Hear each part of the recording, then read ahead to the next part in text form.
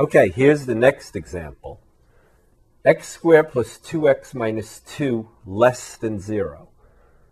Now, this doesn't look very interesting if you just take a quick look, but if you try to factor this, right, remember we have everything on the left side of the equation equals 0. So that's the equation we have to solve. But this time, it doesn't factor. So do you remember how to solve a quadratic equation if it doesn't factor? We could complete the square or use the quadratic formula. I'm going to use the quadratic formula. So do you remember the quadratic formula? X equals what? Minus b plus or minus the square root of b squared minus 4ac, everybody over 2a, where in this example, a is 1, b is 2, and c is negative 2. All right? So x is equal to what? Minus b, that's minus 2, plus or minus the square root. B squared is 4, minus 4 times 1 is just 4, times negative 2 makes it plus 8 over 2 times 1 is 2. So x is equal to negative 2 plus or minus the square root of 12, everybody over 2. All right?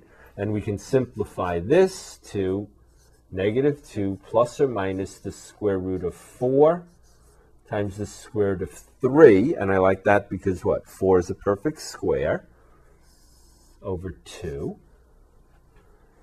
So x is negative 2 plus or minus 2 times the square root of 3 over 2. And I can then divide everyone by 2 and get negative 1 plus or minus the square root of 3. And I'll just write them as separate answers. So x is negative 1 plus the square root of 3, or x is negative 1 minus the square root of 3. Now, we need to know approximately how much these are for our number line. So negative 1 plus the square root of 3. The square root of 3 is about 1.732. So negative 1 plus the square root of 3 will be approximately 0.732. And negative 1 minus the square root of 3 will be approximately negative 1 minus 1.732, or approximately negative 2.732. All right? So step 3 is to draw our number line and put in our x values. Of course, this has a denominator of 1, so there is no value of x that will make the denominator 0, so we don't have to worry about that. And we have what? Negative 2.732, or negative 1 minus the square root of 3, and that creates a 0 value for the left side of the equation, of the inequality. And we have 0.732, or negative 1 plus the square root of 3, and that also creates a 0 for the left side of the inequality. All right, and this time we have 3 regions. We have region 1, region 2, and region 3.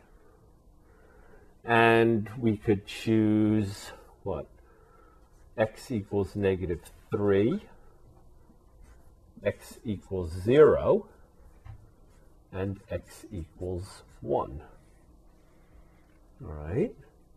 So in region 1, we were looking at our test value. X is -3. All right. And if we look at x squared plus 2x minus 2, x squared, so it's -3 squared plus 2 times -3 minus 2. So that's 9 minus 6 minus 2 is 1. And 1 is certainly positive, or 1 is what? Greater than 0.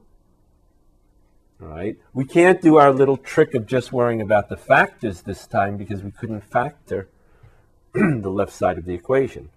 So region 1 is what? Positive.